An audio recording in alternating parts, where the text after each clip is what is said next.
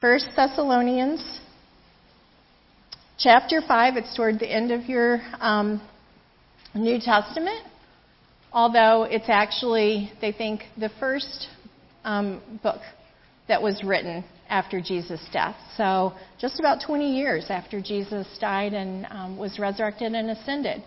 And so listen to these words from Paul.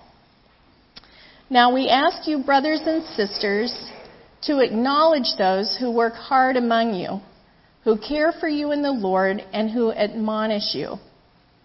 Hold them in the highest regard in love because of their work.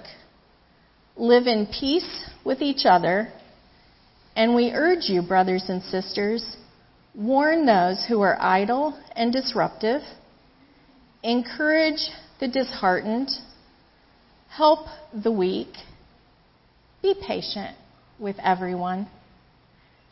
Make sure that nobody pays back wrong for wrong, but always strive to do what is good for each other and for everyone else. Rejoice always. Pray continually. Give thanks in all circumstances, for this is God's will for you in Christ Jesus.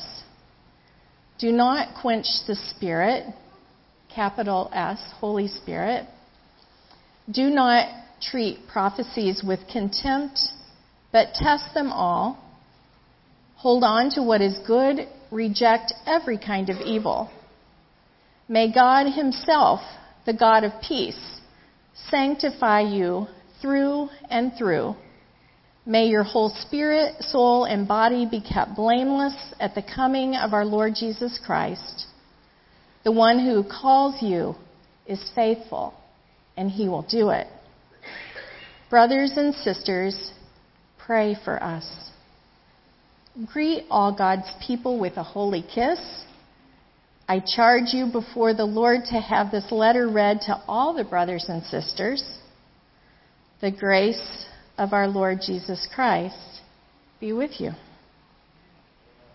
And so that is the reading of the Word, the very good Word that Paul sends to emerging church. This was after when he made his second missionary journey. You'll see that red line kind of shows some arrows, and up at the top of the Mediterranean Sea in that basin, there's Thessalonica up there, kind of way up at the top. All right? So Paul was there, but he wasn't there very long because he got run out of town. There was religious persecution. The Roman government wanted allegiance of all the people to those that were in control of the government. And so even as allegiance would be given to God, they viewed their political leaders as gods, and so wanted that allegiance. So there was persecution that way. There was persecution from the Jews who didn't believe that Jesus had come, that Jesus was the Messiah. And so there was a lot of persecution. So Paul didn't get to stay with this church plant very long. And he left, and he was really, really eager to hear. And he was so delighted when he got a report that they were doing well. But then he also wanted to give them some encouragement, some things that church plants that start strong, sometimes even in the best of efforts, can kind of dwindle away and kind of fizzle out a little bit. And so he wanted to strengthen the church there. This is the way he describes the beginning of their time together. He says, "For we know," this is from chapter 1, "For we know, brothers and sisters, loved by God, that He has chosen you, because our gospel came to you not simply with words, but also with power, with the Holy Spirit, and deep conviction." This church started out strong. There was a strong word. There was strong movement of the Holy Spirit. There was the manifestation of God's power in their midst. And yet they were somehow at risk, and they needed some encouragement and some more instruction to keep them strong. They were in a really, really prime spot because they were along a trade route.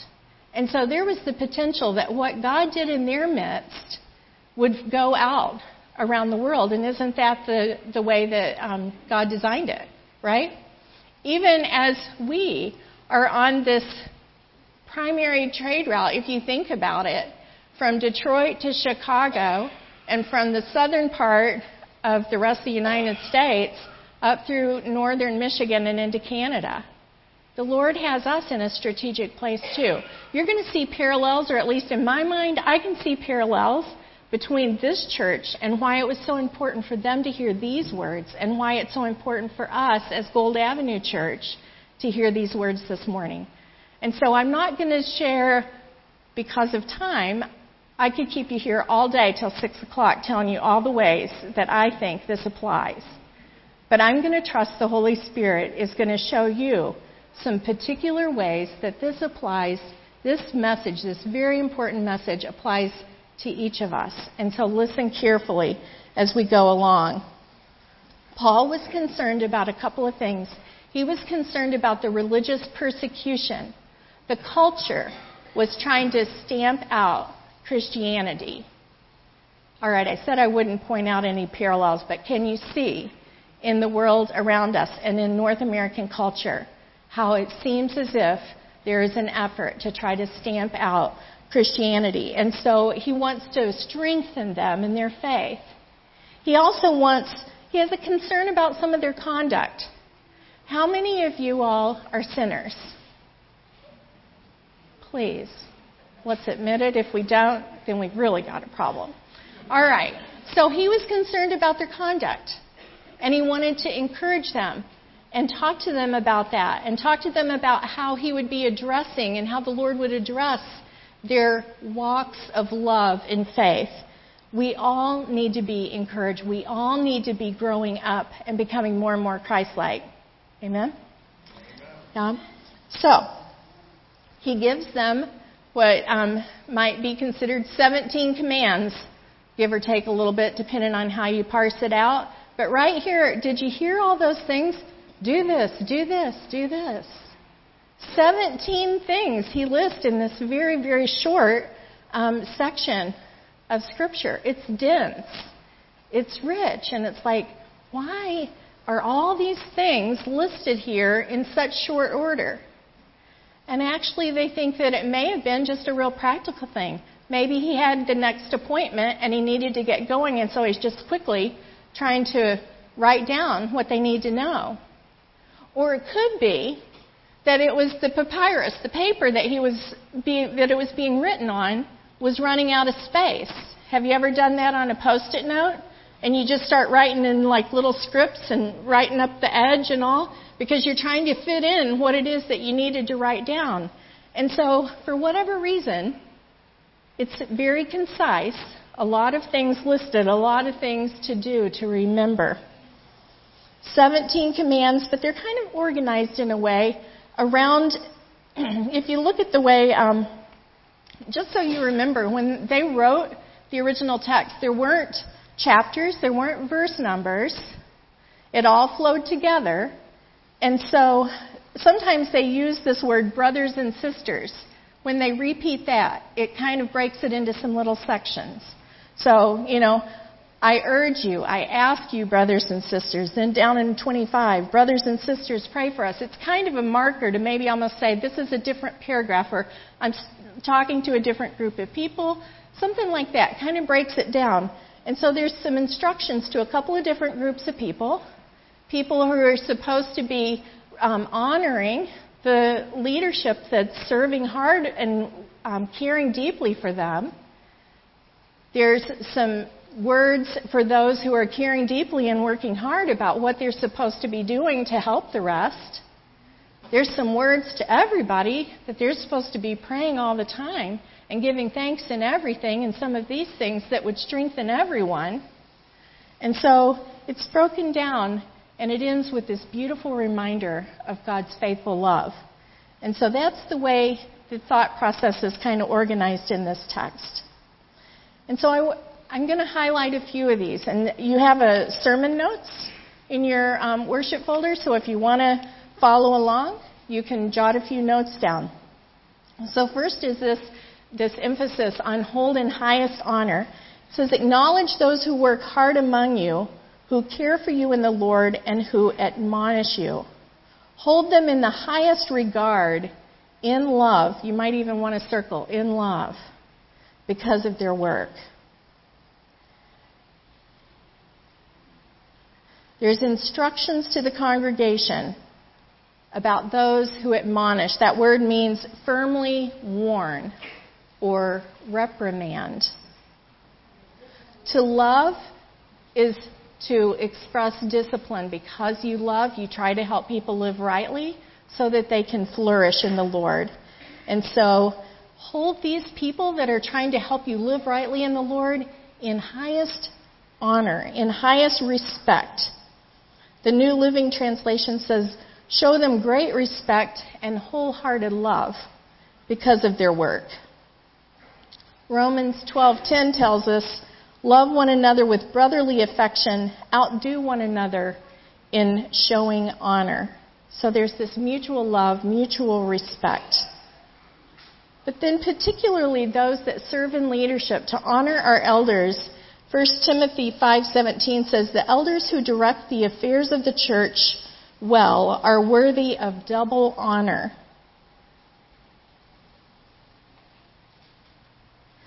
One pastor that I read some notes on his blog about showing honor.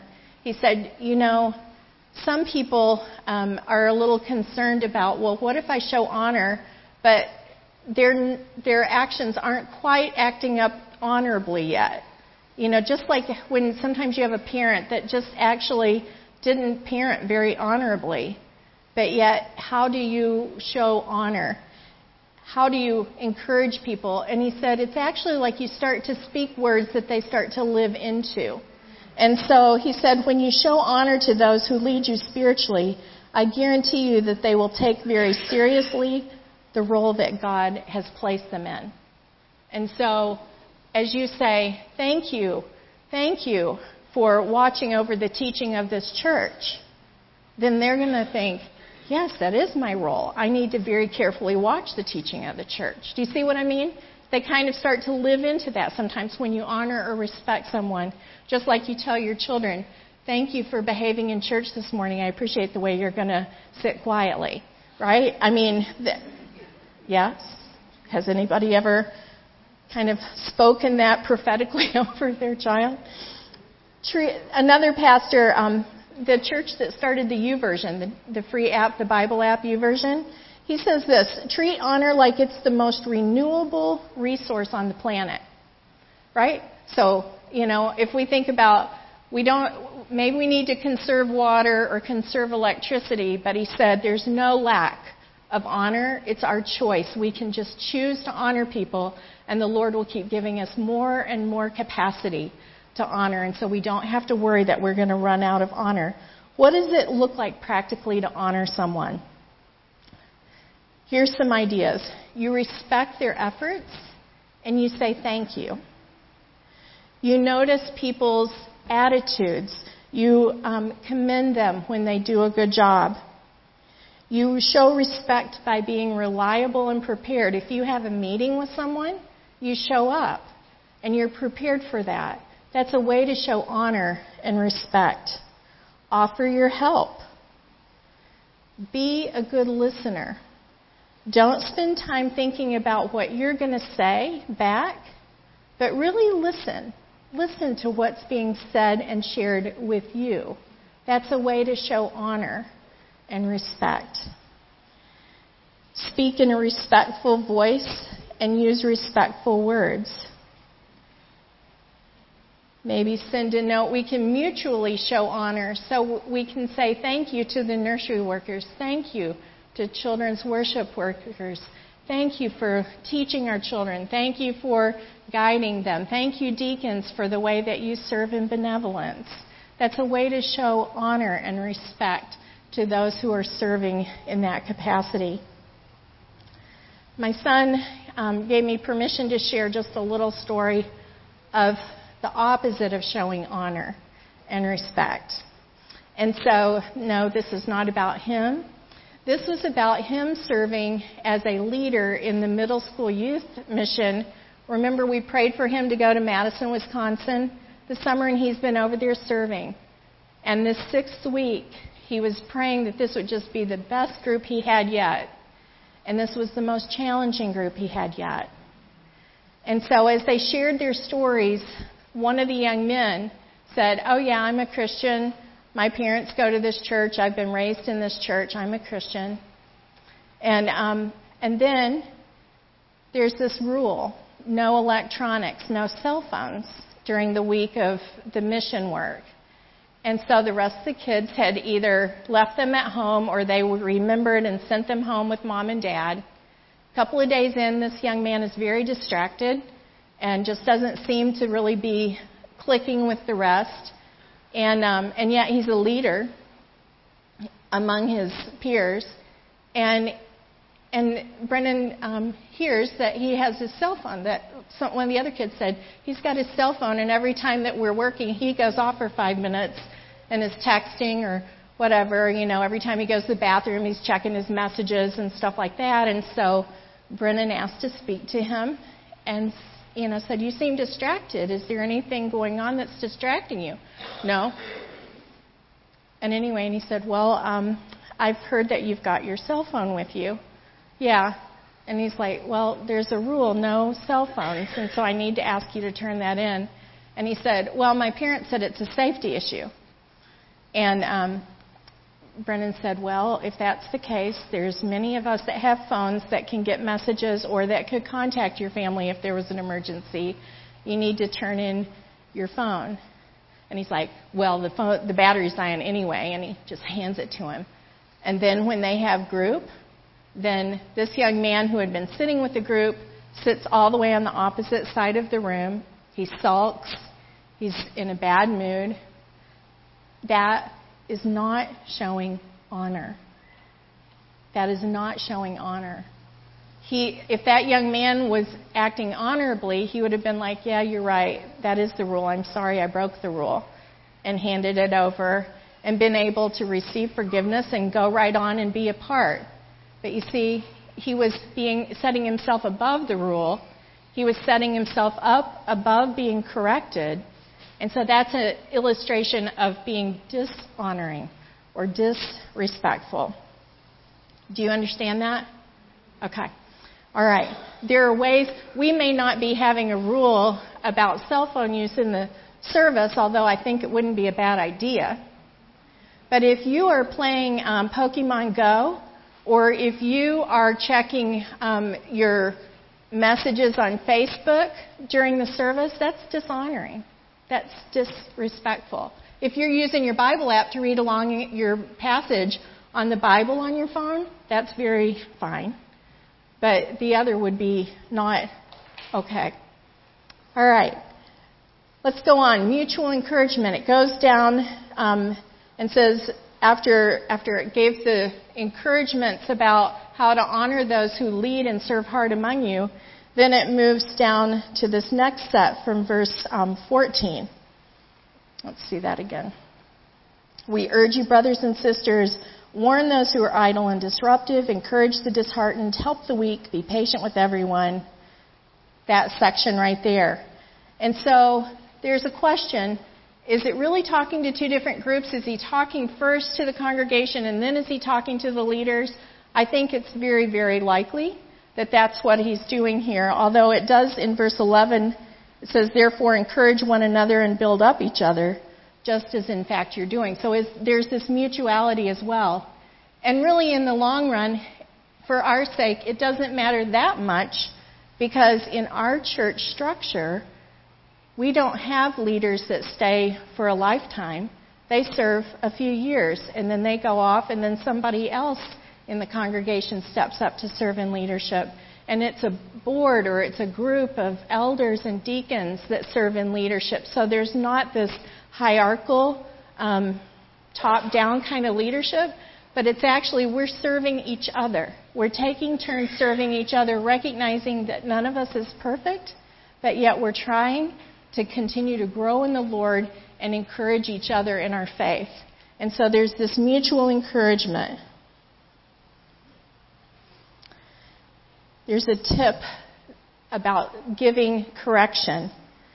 This is for those who have to give correction. Figure out what the right thing to do is. So figure out what's going on that needs correction and what would the right way to handle this situation or right way to live be. So figure out the right thing to do and then figure out the right approach. How do you bring these words to someone?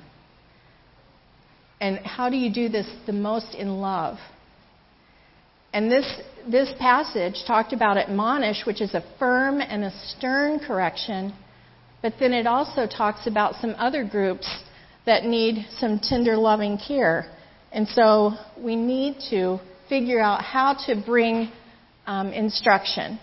And so if I'm going to come to Nate and ask him to line up with Scripture about something, I need to figure out what's his heart and how do I speak best and most lovingly and like a shepherd, like Jesus would be to Nate or to Lori or to Rebecca. And so thinking about what's the right thing, what needs to be changed to align ourselves with walking along with the Word, and if we need to bring that correction to somebody, then how do we do it in the most loving way possible to represent Christ? Because as leaders, we're representing Christ to the people that we talk to. And there's three groups that he outlines here, basically. One is, you might call them the rebellious idlers. One is the timid and one is the weak. And I want to just say just a bit about each one. The rebellious idlers, you might consider the spiritually lazy. It would be like a car where the engine started up and it's just sitting there idling. How many of us have accepted Jesus as our Lord, but then we're just kind of sitting there and we're not growing and we're not moving forward in obedience, and we're even hearing what we should do and we're not doing it, or we're lagging behind and letting a lot of time procrastinating on obedience. That might be the rebellious idlers among us, and sometimes in our own hearts. The timid. This word in the Greek was so unusual. It wasn't even used necessarily that much in any of the ancient writings, and it means literally little soul, little spirit. It's a sense of being fragile. Those that had been religiously persecuted or had undergone some kind of abuse might be considered to have this timidity. It doesn't take much to crush them. And sometimes people that have the biggest walls, like I wonder even about that young man that was acting very flippant and had his guard up, but I really wonder what's happened. Maybe he's somebody, maybe he needs a firm correction, or maybe he needs to say, hey, tell me a little bit more about your life. Let me hear a little bit more about your story. And so we need God's wisdom as we bring correction. And then the weak, that would be spiritually or morally weak. And so that's why every part of our lives is supposed to represent Christ. And so we might talk to somebody about their finances. We might talk to them about their sexual choices. We might talk to them about their practice of prayer. It's all very, very common among Christian circles to encourage each other to grow up in the Lord and to line up with the way that Scripture teaches us. And so there's no condemnation, but there's correction and there's calling, because Jesus calls us to come and he says, follow me, which means become like me. Start to walk like me. Start to talk like me. Start to act like me. And so, don't you know that it's hard? Have you ever had to confront someone? Yeah? Anybody? It takes courage, doesn't it?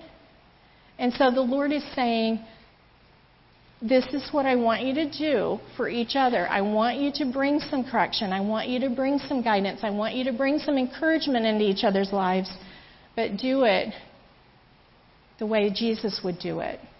And so that requires praying all the time and listening to the Holy Spirit and keeping that strong, strong relationship with the Lord. And so he gives you several ways to do that. And I could talk about each one, but I'm not going to. But I'm just going to say, he says, pray continually. And don't you remember that Luke, through the whole passage of Luke, there's been a real emphasis on prayer? Why is it that praying keeps our relationship strong with God?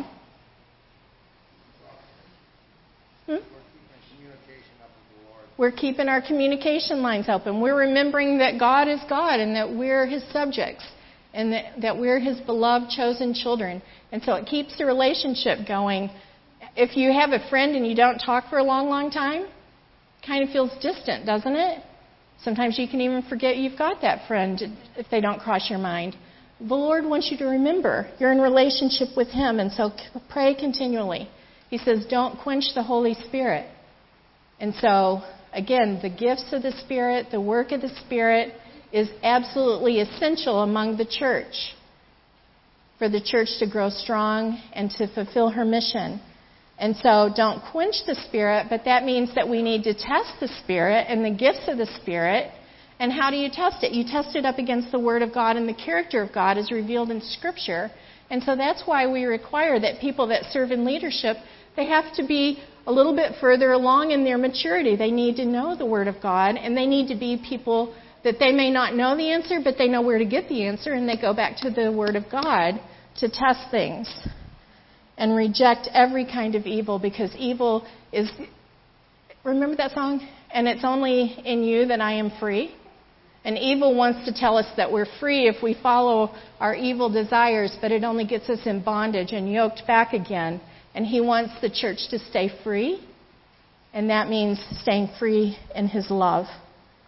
And so how are we going to do all these things?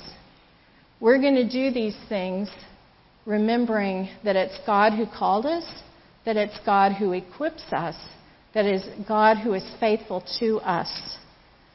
And so it's His faithfulness. And we, even as we're getting ready to install our new acting administrative elders, we're going to ask them some questions, and they're going to say, I do, God helping me.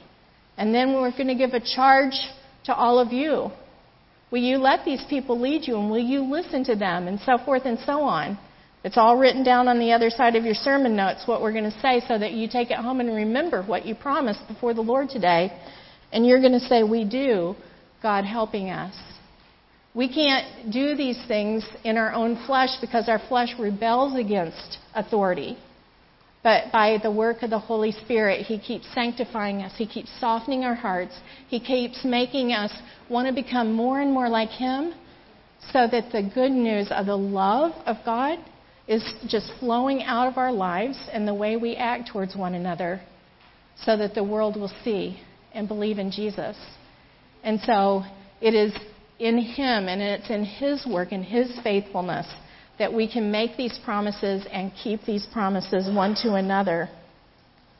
And so as the application, immediate application to this message is the installing of our new acting administrative elders, and a thank you to those who have been serving so faithfully. And so I'm going to ask Ken to come up. He's the chair of our board, and he has a few words to share.